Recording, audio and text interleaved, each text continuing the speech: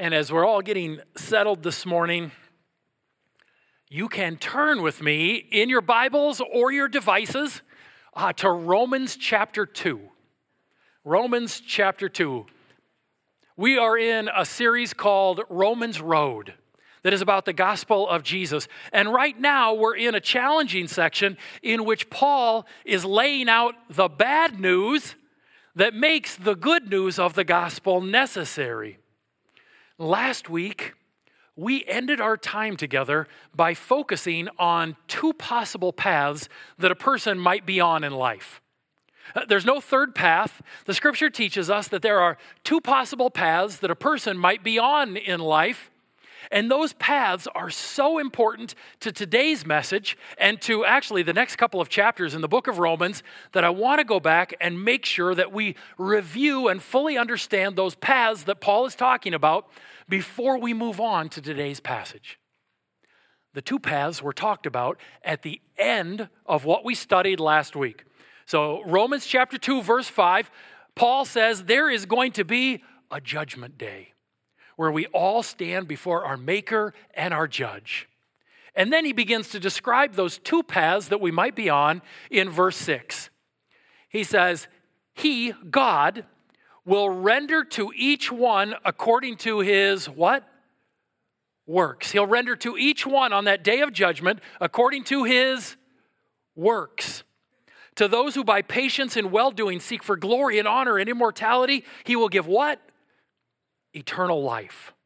But for those who are self-seeking and do not obey the truth but obey unrighteousness, there will be what?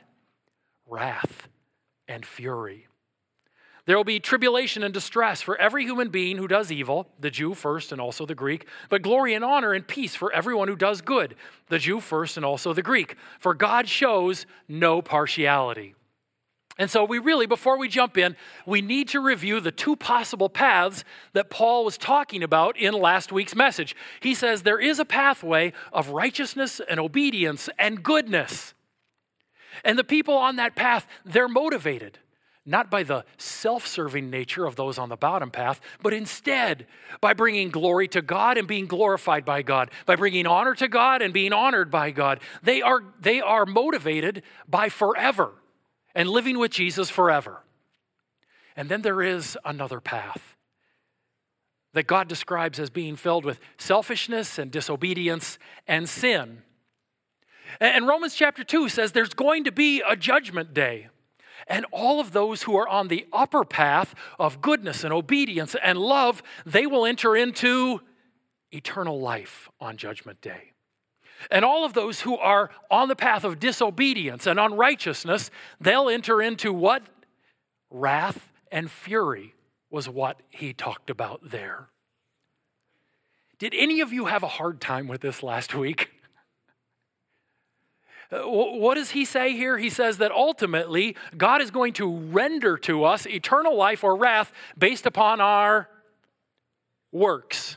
Based upon our works. And if you've spent time under teaching that has taught you that your works have nothing to do with your salvation, then this is hard for you. Right? This passage is extremely difficult for you. Because it's so important to understand these paths in order to understand the section we're going to deal with today, and actually the next couple of chapters in Romans, I really want us to step back at this point and look at the big Bible picture of these two paths that Paul is talking about. The first thing we need to understand about these paths is that because of sin, all of us start out on the bottom path. Over the next couple of weeks, we are going to see that all have sinned and fallen short of the glory of God. We're going to see that there is no one righteous, no, not one. That there is no one who seeks after God. That's all in just the next couple of weeks in our study of Romans. All of us start on that bottom path of selfishness and disobedience. And so how is it that we can move from the bottom path of death to the top path of life? The Bible says that move from the bottom path to the top path only takes place through faith in Jesus Christ. Let me say that again. The Bible teaches us that a move from the bottom path of selfish and disobedience to the top path of goodness and love only takes place through belief and faith in Jesus Christ. Ephesians 2, 8 and 9. For by grace you have been saved through faith. This is not your own doing. It is the gift of God, not a result of works, so that no one may boast. There is no work that a person can do to move them from the bottom path to the top path. There's no amount of works you can do in order to cause your salvation. It's only by faith or belief that we can be caused to move from the bottom path to the top path. That's it. That's the only way. That's why, what's our memory verse for this sermon series? For I'm not ashamed of the gospel, for it is the power of God for the salvation of everyone who believes. That's right, for everyone who believes. First to the Jew, then to the Gentile. John 3:16 says there are two paths, a path of perishing and a path of eternal life. And what is it that makes the difference between those two paths? Believing in the one and only Son. Believing in the one and only Son. 2 weeks ago, we looked at John 3:36, 20 verses after that. And it says there's a path that leads to wrath and a path that leads to eternal life. And what is it that makes the difference between those two paths? It says believing in the Son makes the difference between those two paths. The only way to move from the bottom path of selfishness and disobedience that leads to God's punishment for sin to the top path of goodness and love that leads to eternal life is through faith and belief in Jesus Christ and the gospel. That is the cause of our salvation that moves us from one to the other. And there is no work or sets of works that we do that is involved from moving us from the bottom path to the top path. I want to be clear about that. But that doesn't mean that your works are uninvolved in your salvation.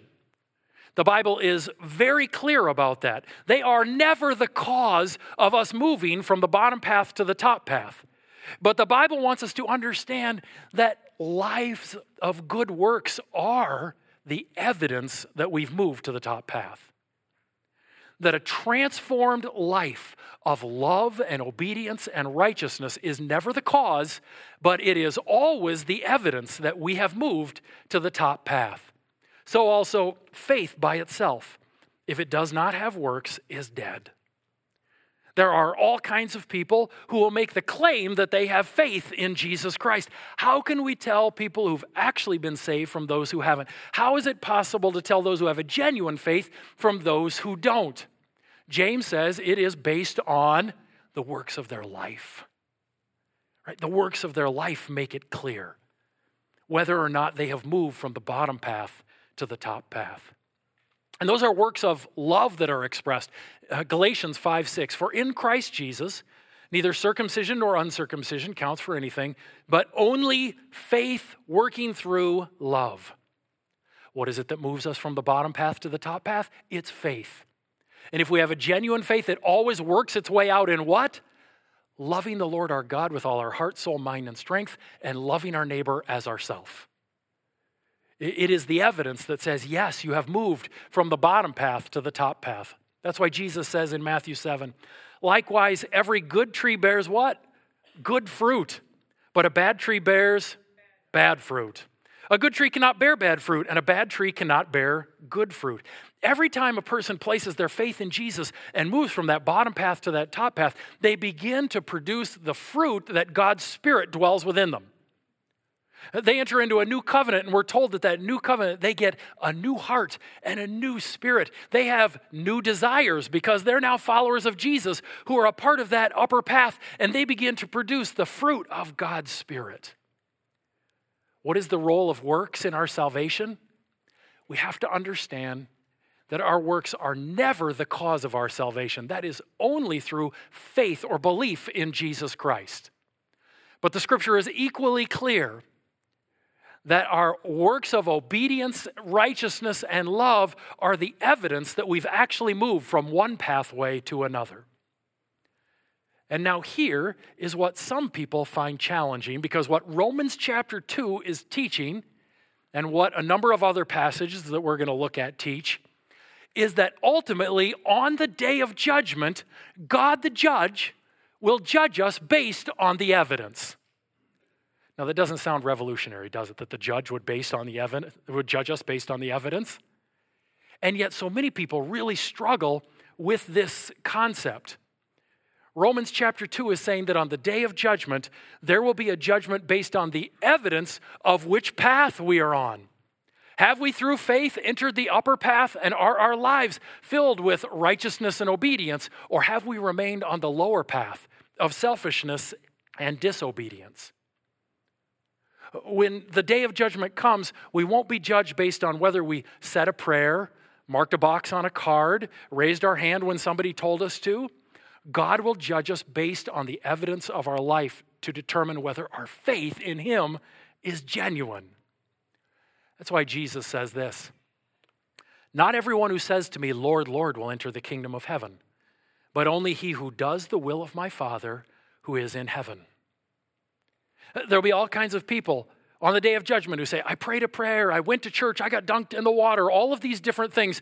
And Jesus says, that isn't what you will be judged on. You'll be judged on the evidence of whether or not you actually had a faith that moved you to the upper pathway of love and righteousness and obedience.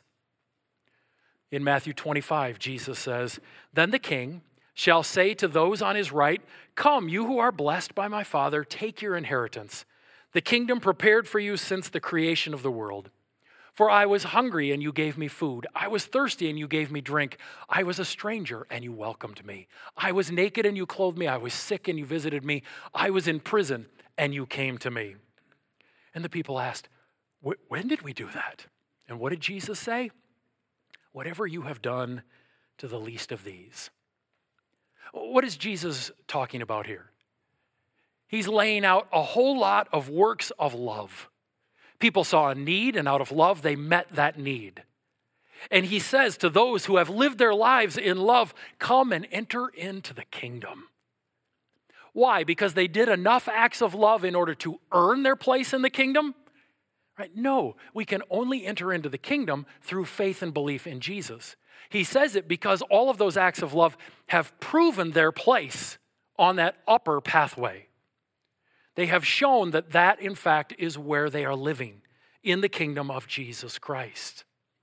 Galatians 5, "Now the works of the flesh are evident: sexual immorality, impurity, sensuality, idolatry, sorcery, enmity, strife, jealousy, fits of anger, rivalries, envy, drunkenness, orgies, and things like these. I warn you, as I warned you before, that those who do such things will not inherit the kingdom of God." What is Paul saying here? He's saying that there are people who are still living in their sins.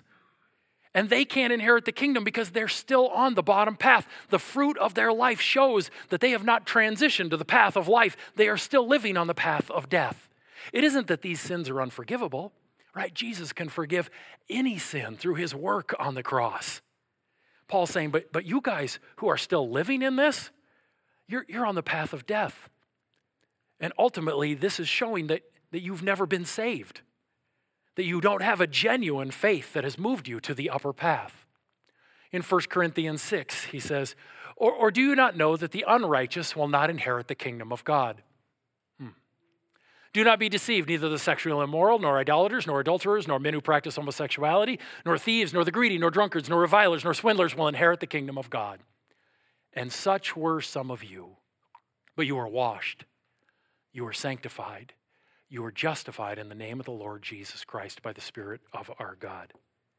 He says, there are those of you who used to live in sin, and you're still living in sin, and you will not inherit the kingdom of God.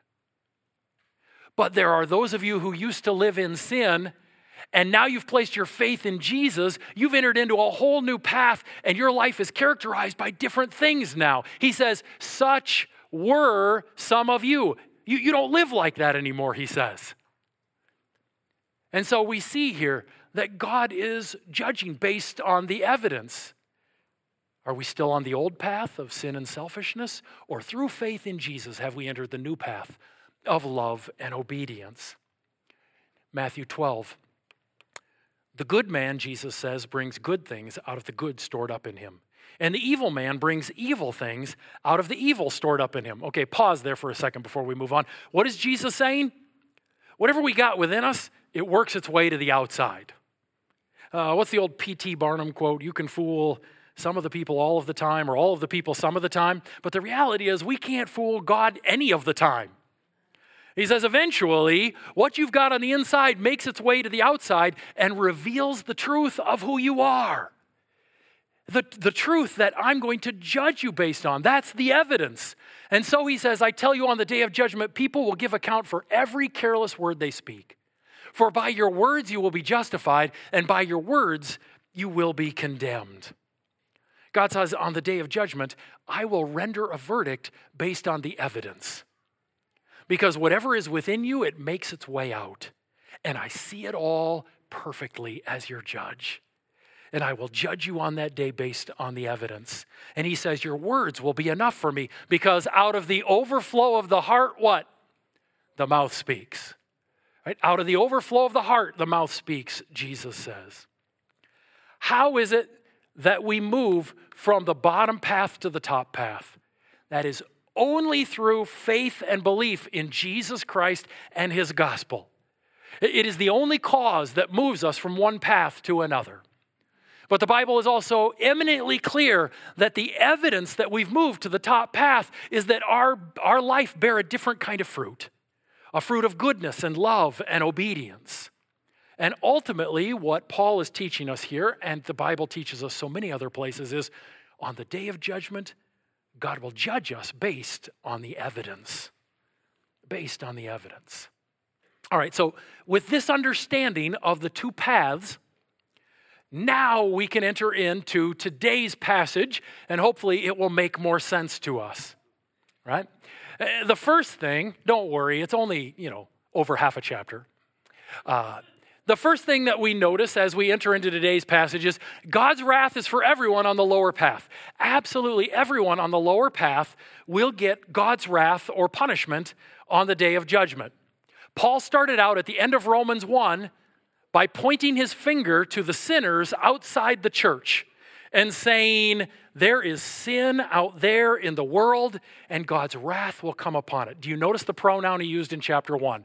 They did not honor him as God. They became futile in their thinking. They became fools. God gave them up. Paul is saying there's a lot of sin out there in the world and in society, and God has anger towards that sin, and that will receive his punishment on the day of judgment. But then, just in case the people who are sitting in the church are starting to get comfortable pointing their fingers out there at they and them, what did we see last week? At the start of chapter 2, in this amazing movement of the Holy Spirit, the finger that is pointed out there somewhere with a single pronoun change gets pointed internally at the church, doesn't it? And instead of they and them, it's therefore you have no excuse. This is so vital, right? To see this, all the theys and thems of chapter 1 become the yous of chapter 2. You have no excuse, oh man, every one of you who judges. For in passing judgment on another, you condemn yourself, because you, the judge, practice the very same thing. There's punishment for the sin that is going on out there. But in chapter 2, God wants people within the church to understand there is punishment for anyone who remains on the lower path, even if they're within the church. Especially if they are on that lower path, but are trying to deflect by pointing their finger at all the terrible stuff out there. It's terrible out there. It's awful out there. Oh, the world. All the while, they're living on the lower path within the church. Everyone on the lower path receives judgment. Paul starts our passage today by saying, yep, Jews and Gentiles, all people who are on the lower path will receive judgment. For all who've sinned without the law will also perish without the law. And all who've sinned under the law will be judged by the law. In the church in Rome, there were Jews who'd grown up with the law, and there were Gentiles who'd grown up without the law. And Paul says if they're on the lower path, it doesn't matter if you're a Jew, it doesn't matter if you're a Gentile. The lower path is all headed towards, what's the word he uses? Perishing. Right? It doesn't matter. Jew or Gentile. Well, come on, what about the Jews? They're God's people. Is there an exemption for the Jews? Verse 13, for it is not the hearers of the law who are righteous before God, but the doers of the law who will be justified. Wait a minute. The Jews say, we're God's people. We received the law. There's got to be an exemption for us. And Paul says, no, there's no exemption for people who've simply heard the law, who received the law. That's not the evidence that you've entered the upper path. The evidence that you've entered the upper path is not that you know the law or have heard the law.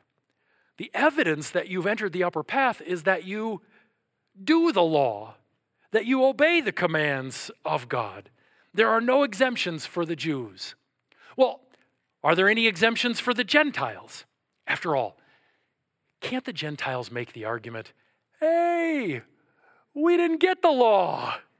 You can't be holding us accountable for this. We didn't get it. Come on. You ever made that argument, by the way? Hey, I didn't know. Come on. I tried to make this argument the day before my wedding. No, not about getting married. But I picked up a friend from the airport who was a part of my wedding party. And as we were driving back to my house, we were on this county road where the speed limit was, 50 or 55. And we're going along, and I'm going 50 or 55. And all of a sudden, I see the police lights behind me. And I pull over, kind of confused about what's going on. The officer approaches my vehicle, and he says, "Sir, do you realize how fast you were going through that school zone back there?" And I went, "There was a school zone back there?" And he said, "Yeah, you can see the school right there." And I went, "It wasn't marked." Right? What argument was I making? I'm not responsible. If I didn't know, if you guys didn't mark it, that's not my issue. Right? And the police officer pointed back to the sign a few feet and said, "Well, that's the sign that ends the school zone. And then do you see that sign a few hundred feet back? That's the sign that started the school zone." He said, "Yes, it was marked, my friend."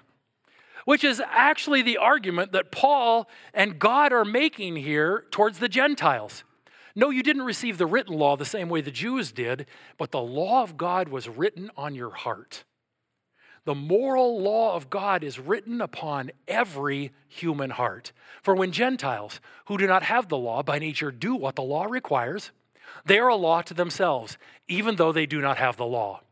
They show that the work of the law is written on their hearts, while their conscience also bears witness, and their conflicting thoughts accuse or even excuse them. On that day, when according to my gospel, God judges the secrets of men by Christ Jesus. If the Gentiles come and say, "We didn't get the law, we're not responsible," Paul says, you're responsible because the law is written on every human heart. Every person has an understanding of right and wrong that is born within them, and a conscience that convicts them when they go against that. Now, we can ignore our conscience when it does that, and Paul says in his letter to Timothy, we can actually ignore and deny our conscience so often that it becomes seared as with a hot iron, he says. So we can actually destroy our conscience if we act against it over and over and over again. But all of us have some sense of moral law, God's creation purposes in us. And if you ever meet someone who denies that, then just act against God's moral law against them and see how quickly they appeal to it. Right? Somebody's like, "No, there's no moral law. There's no innate sense of right and wrong." Just start punching their children. Right? Just start spreading lies about them behind their back that destroy their reputation. Just steal all their money and see how quickly they appeal to, "But that's not right." Well, right based on what? All of us have some sense of what is right and what is wrong. By the way, don't do those things, okay? None of them. Yeah, none of them. Whether you are Jew or you are a Gentile, we're accountable before God, and we will be judged. And anyone, Jew or Gentile, who's on the lower path will face the punishment of God. That's what Paul's saying here. And God will judge us rightly based on everything that we do, even the stuff that nobody else on earth ever sees or knows about. God knows about it, and he's going to judge us, right? God judges the secrets of men by Christ Jesus. God doesn't judge us based on the best face that we put on in front of other people. You know what I'm talking about? When my kids were younger, it seemed like trying to get them out of the door and to church on Sunday mornings was the absolute hardest time of the week. Right? It was like the enemy or something didn't want us to arrive in a good place on a Sunday morning, and it was the most challenging time to get to church. There was yelling, of throwing of things. The car rides there were an absolute zoo. And then we would all arrive in church, and the four of us would sit in the front row. And I'm sure from behind, everybody would look and say, "Oh, what a nice family.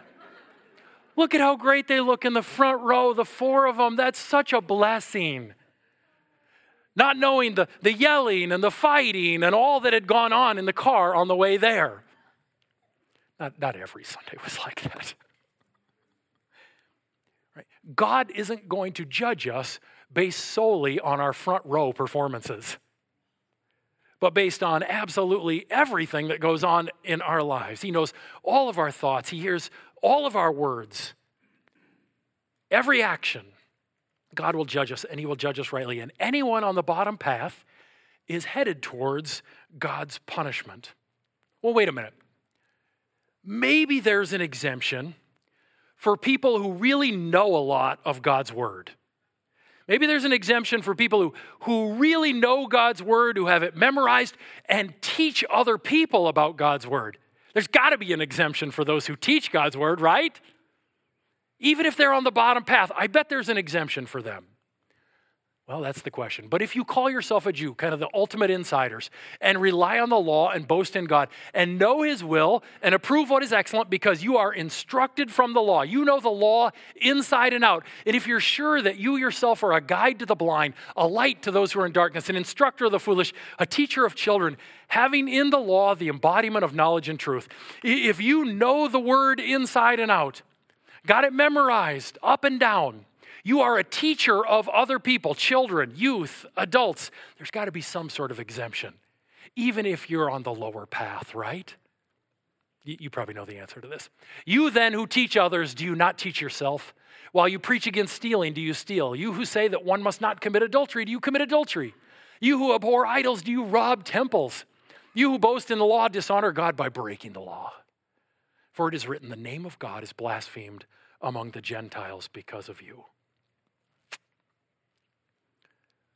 What was going on here? The Jews, many of whom were ultimate insiders, who knew the law up and down, who were ready to teach people the commandments of God and did teach people the commandments of God. They were doing all of that while walking in disobedience. They were living on the bottom path of disobedience and rebellion. And while they were living on that path, they were claiming that they were a part of the upper path, the church of Jesus. And what is it that Paul says happens when people do that? It damages the name of Jesus Christ. When there are people who are a part of the body of Christ, when there are people who are in leadership in the body of Christ, who are actually still living on the bottom path, it damages Jesus' name and reputation. A few months ago, I asked you guys to imagine that I put on a UPS uniform, right? The delivery service. I put on a UPS uniform and I stole a UPS truck. And I drove to your house and I backed that truck right through your garage door, crushing your car in the process. I got a package out of there, took it, threw it right through your front window of your home, and then sped off through your garden. Right? How would that impact your view of UPS? Right? You don't know I don't work for UPS. Everything seems to indicate I work for UPS. It would damage the reputation of UPS in your home, wouldn't it? If that happened? And Paul says the same thing happens when there are people who are operating within the church, maybe even in areas of teaching and leadership, but who are still walking on that lower path of disobedience and selfishness. Is there an exemption for religious insiders, those who know a lot, those who can teach? No, there's no exemption there either. Well, finally, the final possible exemption we see in the last few verses.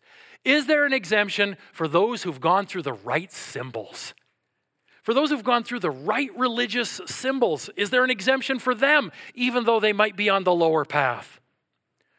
Verse 25, for circumcision indeed is of value if you obey the law, But if you break the law, your circumcision becomes uncircumcision. So if a man who is uncircumcised keeps the precepts of the law, will not his uncircumcision be regarded as circumcision? Then he who is physically uncircumcised but keeps the law will condemn you who have the written code and circumcision but break the law. For no one is a Jew who is merely one outwardly, nor is circumcision outward and physical, but a Jew is one inwardly. And circumcision is a matter of the heart, but the Spirit, by the Spirit, not by the letter. His praise is not from man, but from God. You guys, I am so thankful that I am done using the word circumcision. Wow, that was a lot of circumcision and uncircumcision in there. Whoo! Right, what was it? It was the symbol of the old covenant. It was the symbol that you were a part of God's community. It was the symbol that you were on the upper path. And what is Paul saying here? Paul is saying, what good is the symbol if it doesn't come with the reality? What good is the symbol if the symbol doesn't, in fact, indicate a reality? What's the point of going through this old covenant symbol if, in fact, your life is still on the bottom path? It's of no use whatsoever. Circumcision was the old covenant symbol. There are plenty of symbols that we participate in. Baptism, we're about to participate in the Lord's Supper. Participating in these symbols is meaningless unless through faith in Jesus Christ, we've moved from the bottom pathway to the top pathway. If the symbol stands for something. I have a symbol right here. Right? What does this symbolize? Yeah, it symbolizes marriage and my faithfulness to my wife in marriage. What good would the symbol be of me wearing this ring if I was unfaithful to my wife? Would she care one bit about me wearing the symbol if it didn't represent a reality?